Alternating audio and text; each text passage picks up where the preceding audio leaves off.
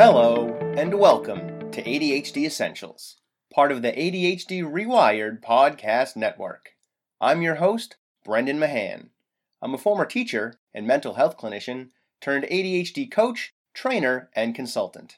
I can be reached at brendan@adhdessentials.com.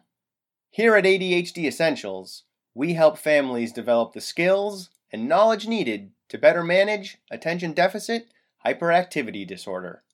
Visit ADHDessentials.com for more details. What's up, team? Another big thank you to Jeffrey Gordon of Ideal Video Strategies, who did the heavy lifting editing this episode. Learn more about his work at idealvideostrategies.com. If you haven't joined the ADHD Essentials Facebook community yet, we'd love to have you. It's a group where you'll find support for parenting your kid with ADHD, managing your own ADHD, just all kinds of fun ADHD stuff. It's delightful. Go to facebook.com/groups/ADHD Essentials community to sign up. And remember, the best way to support this show is by sharing it with others, either online or in person. So feel free to let your folks on Facebook, Twitter, and Instagram know that we exist, or just tell your friends and neighbors. And don't forget to put up that 5-star rating and review on iTunes that you've been meaning to post for the past few months. In fact, feel free to pause the show and go do it now, unless you're driving. If you're driving, pull over first so you're safe.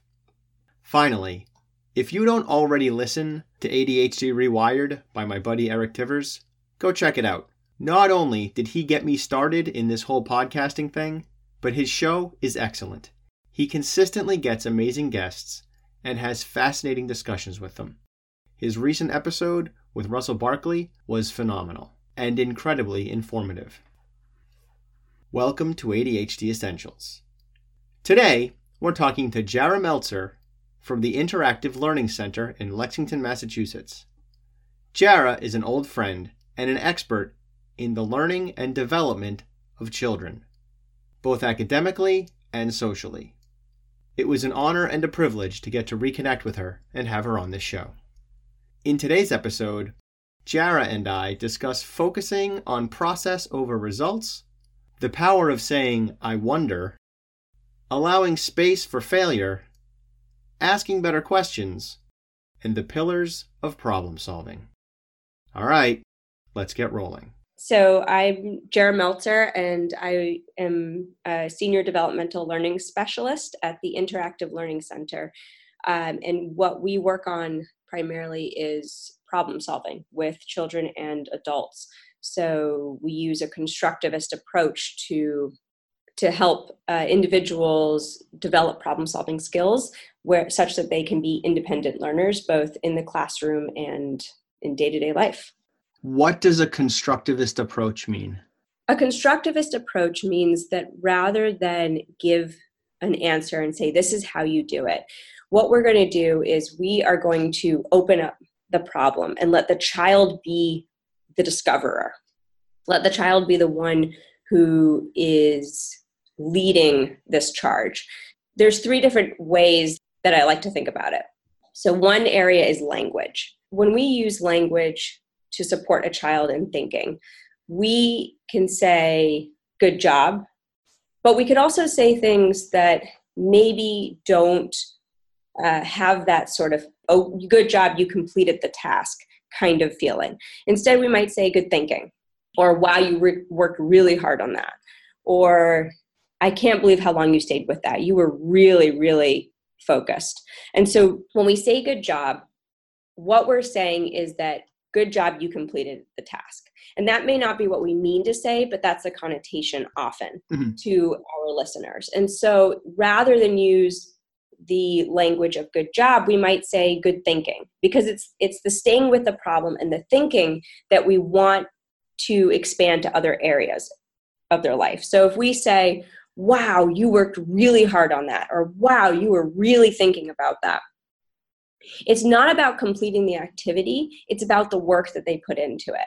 And it often, when we see children and adults, they may not solve the problem within a given session or within a given moment. Because what we don't want to do is scaffold the completion of the activity. We want to scaffold the thinking that goes into the activity. When I say scaffolding, what we think of is the amount of support needed to stay with the activity, but not necessarily to complete that activity. I mean, there are some activities where the end goal is what has to happen, and we might need to support to the end goal, and that's fine. But if we're working on an activity in play or to gain the skills that they might use in other areas, then we don't really care if that activity is completed. What we care about is that the skills that they learn, that they gain through that activity, that those are carried into other areas of their life, that those skills are generalized. Okay. It's not about finishing the puzzle. It's about seeing something similar and saying, wait a minute, this looks familiar. I know how to get started here. So this is sort of like when I had my kids take basketball lessons. I told them, you're not taking basketball lessons so that you can learn how to hit a three-pointer. You're not even really taking basketball lessons to learn how to dribble, although I hope that you learn how to dribble because that's a basic skill for that sport. You're taking basketball lessons so you can learn how to do something that's hard and that you don't want to do, and then do it again. You're taking basketball lessons so that you can learn how to fall down and get back up again. That's why I was having them take basketball lessons. And that's whether or not they learn and finish the skill has nothing to do with the resilience aspect that I was hoping they would get from those practices. Exactly. So if we are scaffolding, that's the first question we want to ask ourselves is we want to say, is this about a lesson that they're learning in this activity, or is this about this activity? Because if it's about the activity, and some things are, I mean, there's a certain point where you have to brush your teeth and you have to get ready for bed and you have to go to bed. And we're not going to do a lot of problem solving around that every single time. But there are other activities where we might say, wow, you're really working on building this tower. That's really interesting. How can I help you to be thinking about that tower? I don't really care if you finish the tower. If it's important to you, then I'm going to help you to finish it. But that's not what my goal is. And so how we support individuals does really depend on what is the goal. What is the big picture goal of this? And hiding inside of this for the parents, right, is what's the point of the thing that you're having your kid do? Because if you're teaching them how to make cereal, is the point that they learn how to make cereal? Is the point that you're increasing their independence? Is the point that you know they'll start using the step ladder because the cereal is up high and that's a thing that they're actually going to want to get? But getting them to use the step ladder will also facilitate them helping you when you need the spaghetti. So looking at the purpose of the task that you're providing your kid and the value of that task beyond its end game, that's in here too somewhere. And that's not exactly problem solving. That's not teaching a kid problem solving, but that's some problem solving skills that the parents listening might be able to pull out of this. Yeah. So back to language, we do a lot of, and I think this is something that can be used with significant others, with your children, with your coworkers. But one thing that we use a lot is the phrase, I wonder. Because what I wonder is not saying, I think, or opening up a criticism. It can be saying, I wonder how we are going to achieve this goal. And you're inviting the other person to wonder with you as an equal participant in that situation. And so it might be if we are doing, sitting down to do homework, it might be just a simply noticing thing. So it could be, I'm wondering if you are needing a few more minutes before we sit down. And that's a way of saying, you don't have to say, you're not doing what you're supposed to be doing, or why are you under the table? Why haven't you started even opening up your backpack? But instead we're giving that opening of that non-judgmental opening of, this is what I'm thinking right now, but I'm inviting you to have this conversation with me. When does that phrase sunset in terms of ages of kids? The I wonder phrase? Yeah. I think it depends on how you do it. The goal is to always do it in a respectful way. Like I said, it can be used with your significant other. It can be used with coworkers. Mm-hmm.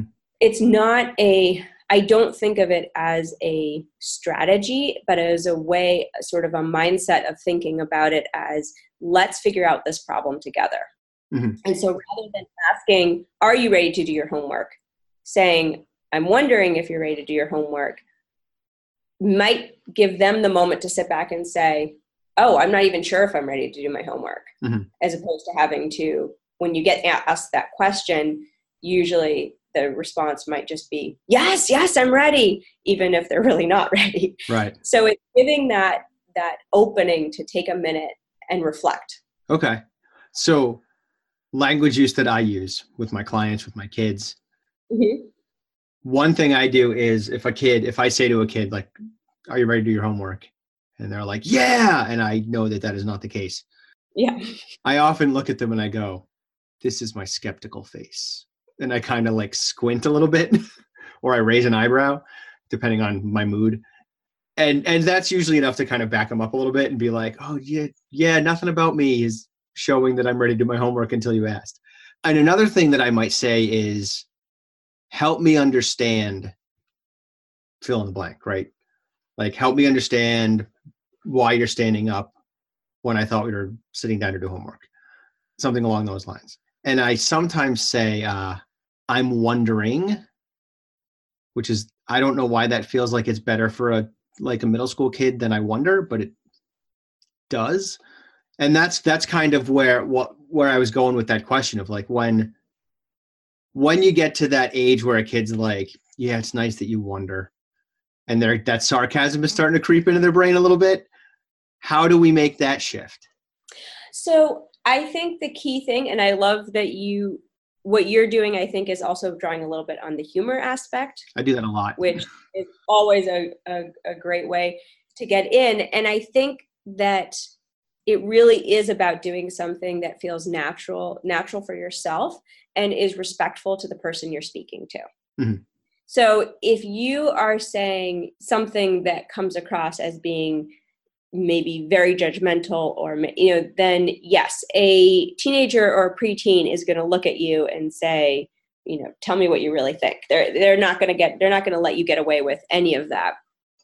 And I think if you are using it in a way that respects them as an individual and respects them as in a way that's you're not speaking down to them. I think that's maybe the concern, is that it can feel like you're speaking down to them a little bit. Yeah.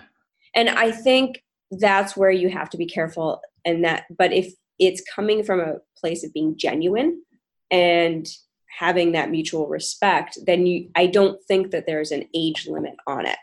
Okay. Because you can imagine that, if you're sitting in a staff meeting and everybody has different things that are coming up, to sit back and say, okay, I'm wondering if we need to put together some sort of a table for this, or that does not come across as being speaking down to the rest of the team. What I'm saying is not even a little bit. How can we work together on this? And that's really, I think, the key thing is it's about how can we work together on this. And so when we're doing a problem solving activity, and I love the example of puzzles because I think it's really concrete and clear how that's problem solving. But when we do puzzles with children, so this is an example of how we might scaffold their problem solving and not the completion of the activity, is we might say something along the lines of, well, what should my job be? What piece should I use? And then it can be up to them to say, well, I need a piece that's blue. Can you find a piece that's blue?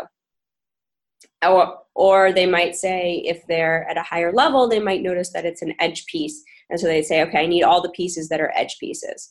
And then if I don't think they really have an understanding of what that is, and it's been taught to them, I might say, well, what would an edge piece look like? And that would be for a much younger child. And then they have to really explain to me what that is. And so then we're having a real back and forth about it. And they are really coming up with a game plan. And half the time when we do that, I don't even end up being needed in this part because they found the peace already Uh-huh. in this activity, and they've gotten started. A lot of this is that questioning role, right? Like you're not giving directives, you're asking questions. And for the parents who are listening, that's a hugely powerful tool, because the stuff we say to our kids becomes their internal monologue. And if we're providing them with questions to address problems, they can go further with that, as opposed to if we just constantly solve the problem for them. If we're like they don't have their homework, they didn't write it down. If we say, all right, well, why don't you go online and check, or call Timmy and get the homework from Timmy, then we've solved that problem, but we haven't given them some problem solving skills.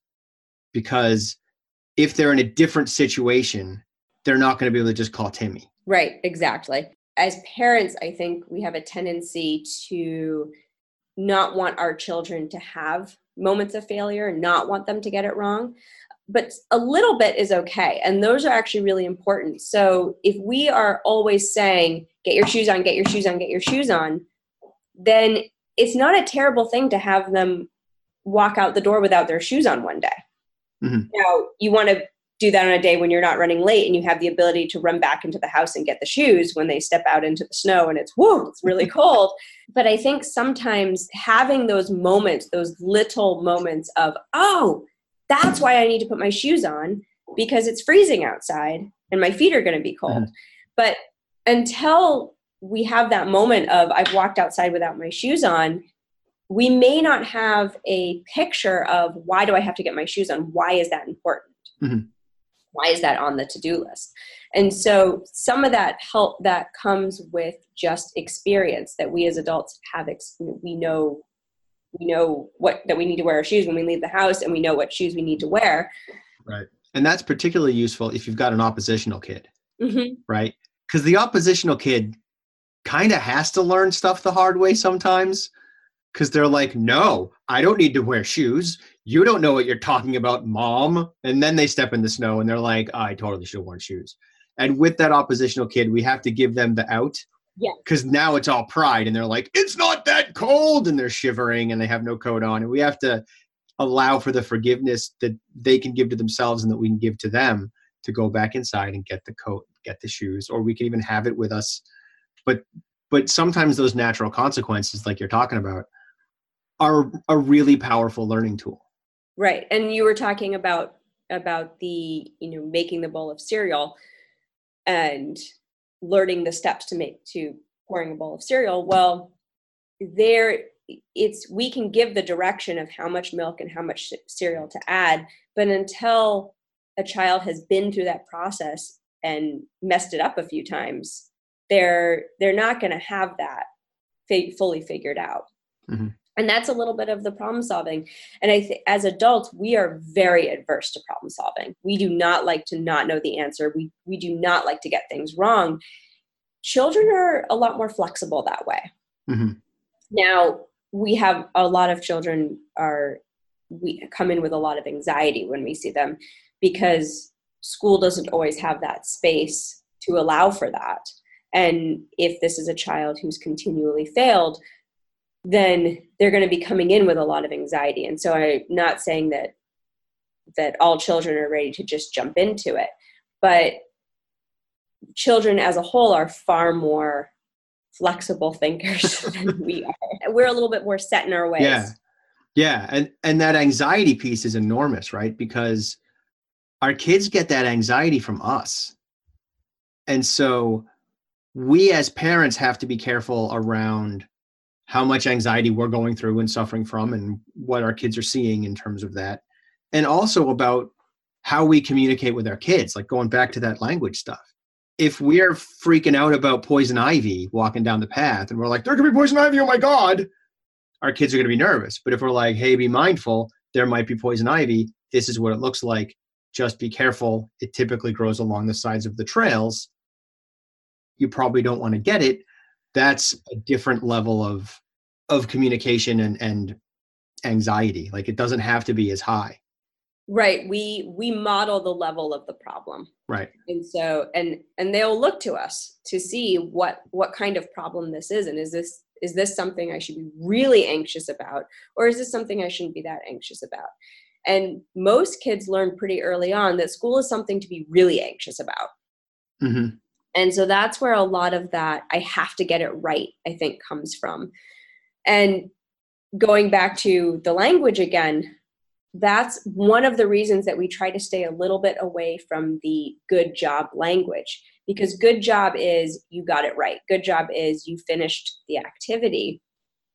And yeah, that's fixed mindset stuff. And we want to open it up a little bit more to what, and even if that's not what you mean by good job, because often that's not what we mean by good job, but that's often the way I think it's heard for a lot of our kids. Yeah, and we want them to see that the process of getting there is what holds the value. And the end result is not, although there's value in it, it's not as important as the process, particularly for kids, because they're still learning how to do the process. So exactly. So sometimes even if we get the right answer as the first answer when we ask a question, the next question we'll say is, okay, can you think of another way to do it? Mm-hmm. And so we're always trying to open up that idea of just because I'm thinking something doesn't mean that that's the right answer. Yeah. This is an area that my son, Nate, specifically struggles with, especially in and around math, because Nate's really bright. Nate's really good at math. Nate sits down at a worksheet and knows the answers to the problems. He was doing mixed fraction multiplication in his head and getting it right consistently. It wasn't like he guessed and got lucky. He's nailing these questions again and again and again, but he has to show his work. And it's a common ADHD thing, especially for gifted kids. Showing your work can be really hard because it slows them down, which is part of the value of showing your work, but they don't want to slow down. And it means that they're not done as quickly as they'd like to be done. And also there's a little bit of pride for them, at least for Nate and other kids I've worked with too, around, I don't need to show my work. Like I did in my head. Yeah, the fact that I could do this in my head means I'm amazing. Just let me do it in my head. That process stuff is key. Yeah, and I'm glad you brought that up, because I think this brings me to another point that I wanted to make, which is that another thing that we can do when we scaffold is to not celebrate before the individual has recognized what they've done.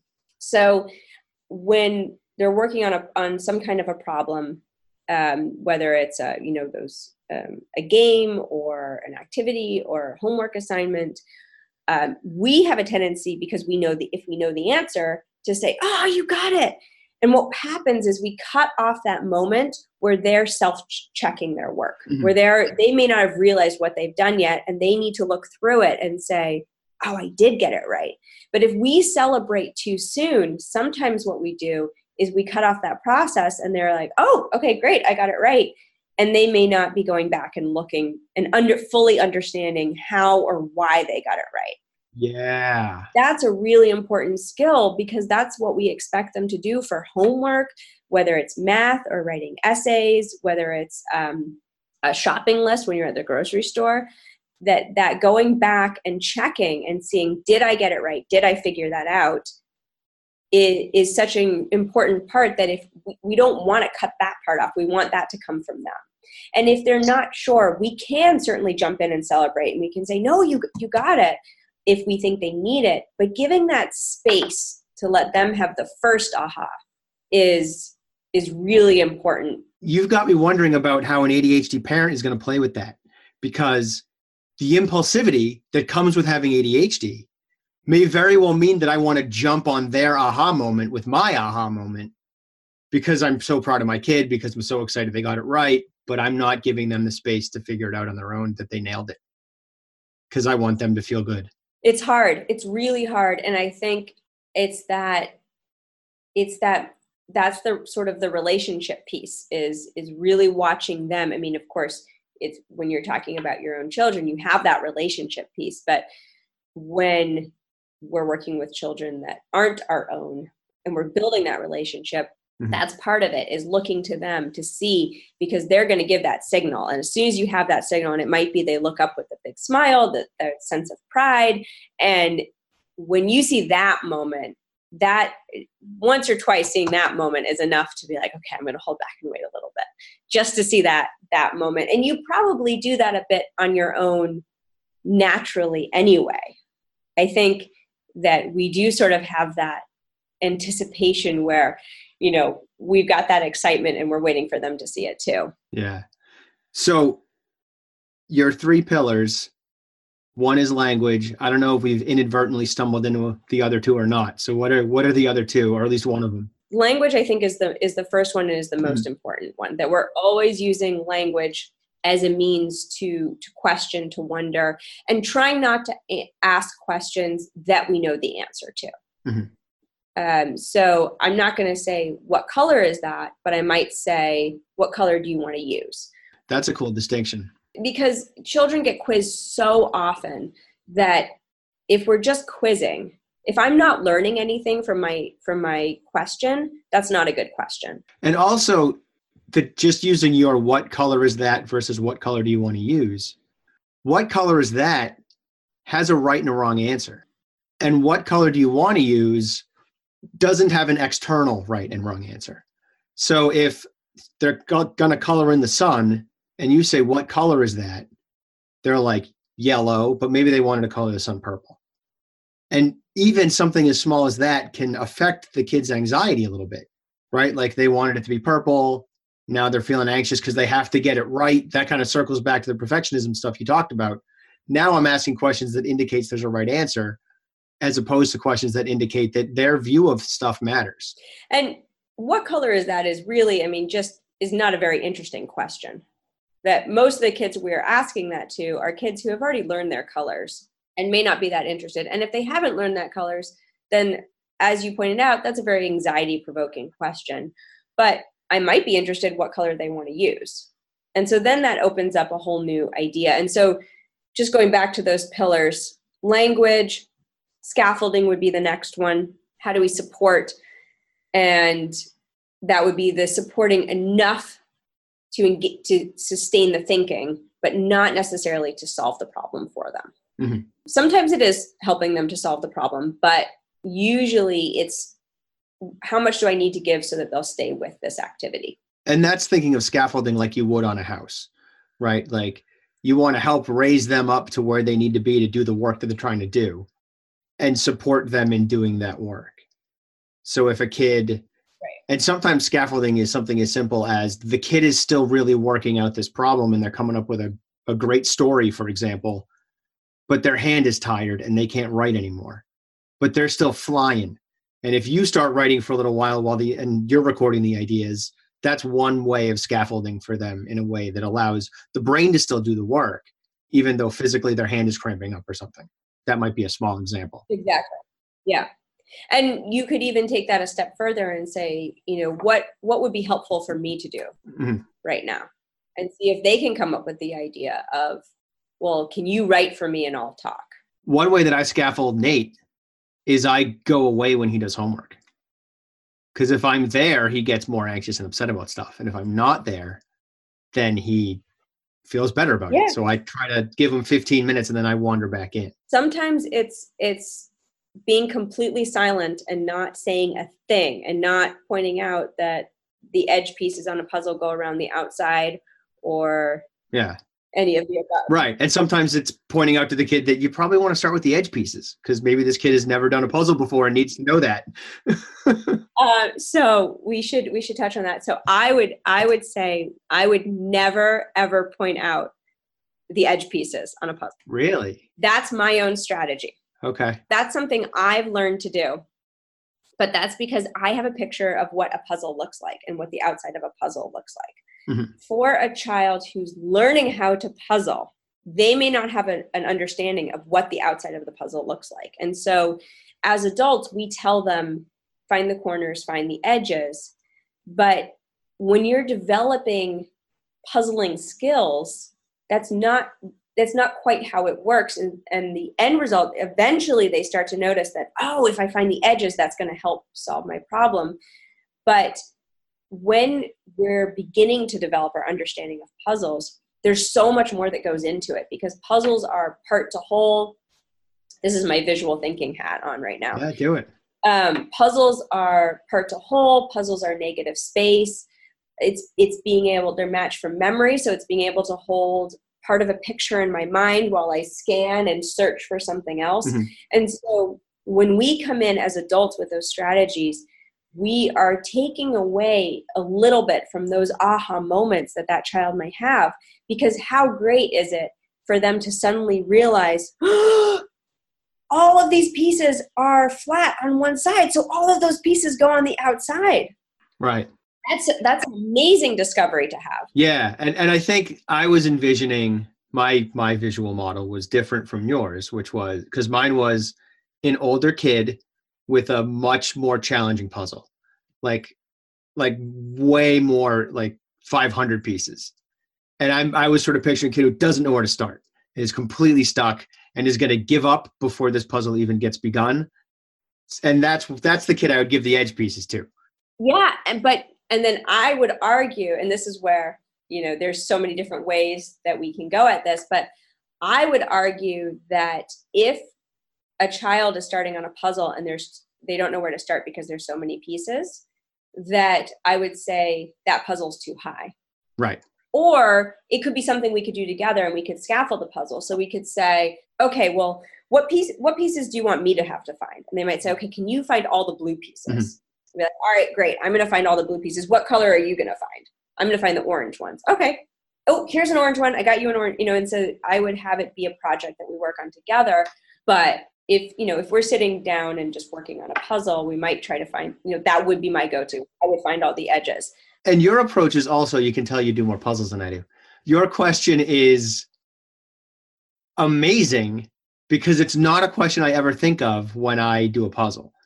Like you said, what pieces should I find? And then the kid might say, find the blue pieces, right? I never think to organize a puzzle by color. It's sort of like a pile of stuff, and I'm finding edge pieces that I'm sort of looking to see what might fit. I don't ever think to sort of put the blue pieces over here and the red pieces over there and the green pieces to the left of those. That's a cool idea. And I do it with Legos all the time, which are a puzzle. Yeah, that kind of brings us to the third point. So the three that I kind of think of is language, scaffolding, and the final one is a little bit more of a mindset. And so there's two parts of it. And one is presuming competence. So yeah, we always want to presume competence. We always want to say assume that an individual is capable of something, even if they're not able to show us in the moment. So there could be challenges with language. They might be overstimulated by language. They might be overwhelmed by language. They might have difficulty processing language or expressing what it is they want to say. Or there might be motor planning challenges. So it might be that they really have cognitively at a very high level, but it's hard for them to show us that. And so we always want to assume that this is something that they're capable of. And then we can always scale back if we need to. But this goes back to, I think, your first concern when we started talking today, is that concern of when does it seem like we're speaking down to somebody? And we never want to be in that situation. So we always want to be assuming and then scaling back a little bit, scaffolding as needed. And the second part of that is, and this is something we say a lot, is when we have a question, is be curious. So while I might have my way of solving a puzzle, the child might have a different way of solving the puzzle. Mm-hmm. And I don't want to say that that's not a valid way to solve a puzzle, because why should I? Why should I have the only valid way of solving a puzzle? And when we think this way, when we say, well, what would your approach be? How would you do it? It opens up a whole new world of thinking that it turns out might be much higher than the question I was originally asking. Yeah. And so if we can a little bit let go of our own agenda and let them lead the charge, and we just support, we are going to see that the thinking is going to go so much higher because it's coming from them. So it's intrinsically motivated. And it's not within our own constraints.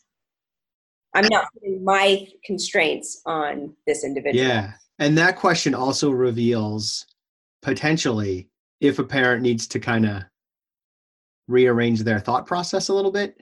Because if a parent says to their kid, how would you go about solving this problem? Or what do you think we should do to solve this problem? Or however we want to say that.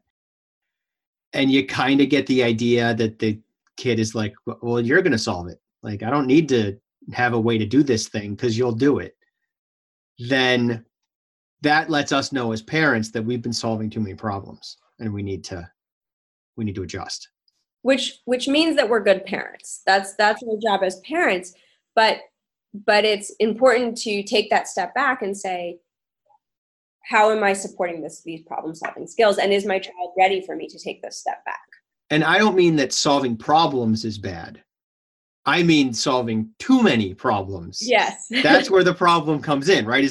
There's too many now. Like, you've been doing it a little too much. They're relying on you to solve the problem. Back off and let them solve stuff. This can come into play in, simple ways throughout daily life too. So if we have a child who's complaining about eating the same thing for dinner too many nights in a row, then the question might be, okay, well, what do you want for dinner? Do we have the ingredients for that? How are we going to figure out how to make that? And we can support, depending on their age, we can support each step. So we can help them find a recipe. We can help look for the ingredients. We can help create a list and figure out what we have to go to the store to get. And then when we get to the grocery store, that's a whole new slew of problems that can be really fun to solve. So finding all of the produce items. Well, are all the produce items in the same area on the list, or are they going to find the bananas first and then go all the way over to bread and then come back to get apples because apples was third? Or look and say, okay, we need bananas and apples. Is there anything else we'd find in this section? So these are all areas. And of course, this is where we're getting into executive functioning and all of those hot words right now. Yeah. And I'm firing straight to your visual thinking stuff, because one of the things that we've done in our house is we don't have a grocery list. Let me withdraw and rephrase. Depending on our level of organization, when we're organized, we don't have a grocery list. What we have is a map of the grocery store that's blank, but it has sort of like the produce section and different areas lined off. And then we just write down in the map what we need, because my wife would send me to BJ's with a grocery list that was not even close to being in order of where stuff was. And my executive functions were getting tapped and overwhelmed, and I couldn't handle it. I was like, I wasn't good at skimming down the list and going like, oh, this thing that started from the bottom is going to be the first thing that I see. So I'd be kind of jumping as best I can. And then invariably there'd be 3 things left that would be nowhere near each other. And I have to walk back all over the store again to get those last 3 things. So the map saved me a ton of brain exercise. Yeah. Yeah. And so what you're doing is I think you're also giving yourself a strategy so that you're not relying as heavily on your visual thinking, which may be an area that is harder for you to access, especially if you're visually overwhelmed. Or I'm making guesses about you. I don't know. No, you're on point. You're doing it right. It's like you're a professional. I get visually overwhelmed when I walk into, so we go to Costco. And when I walk into Costco, I have to have my list. If I don't have a list, I will go crazy. When I say that, I mean, I will bring everything home from Costco. I will bring all of Costco home with me, because I won't be able to. I'll be worried about missing something and I'll get distracted. But if I have that list, that's what helps. That's my strategy, because that helps me stay focused. But what I have to do is I have to use my visual thinking. So I have to picture each section of the store as I walk through it and do a scan of my list and say, okay, do I have anything else in this area? And of course, my way isn't completely foolproof. So I'll miss something if it's not, I'll have to run back to the beginning, which is a hassle, but But that also depends on whether I've eaten, whether I've had my coffee, whether I slept well the night before. And if I did all of those things, my trip through Costco goes pretty smoothly. If I didn't do all of those things, and I'm also thinking about that stressful meeting I had the other day, or the stressful meeting I have coming up, then I'm zigzagging all over the store. Yeah, I'm with you. Never go to Wegmans. Wegmans is so visually overwhelming. It's ridiculous. I've been there once, and that was a bit much for me. So just being mindful of time. Do you have any ending essentials that you'd like to share with our audience? I think we sort of touched on it with the final stage, but I think which is that take a moment, remember presuming competence and being curious. That staying with that is going to taking a moment to just remember that and let go of our own ideas of how we want something to go is going to open up a whole new world of thinking, of problem solving that's going to be at such a more interesting and higher level than what would have been our idea. And so I think that's a really important thing to remember when working with any individuals, children or adults, especially when it comes to social problem solving. And one thing I didn't really touch on, and I think this is just something important to say, but that when we are talking about problem solving, there's a few things that have to come first. One is we have to all be regulated. Everybody has to be calm and alert and available for learning. And if someone's having a meltdown, then we have to step back and solve that first. The next one is, and this is coming from the DIR floor time model that we use in our work.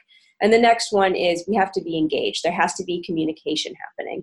And when that happens, if there's regulation, engagement, and communication, then we can begin problem solving.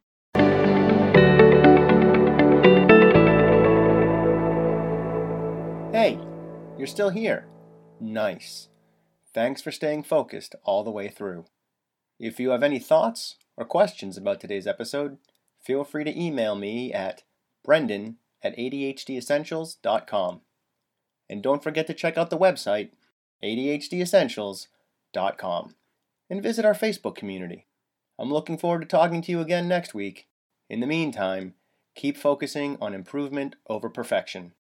10% better is all you need.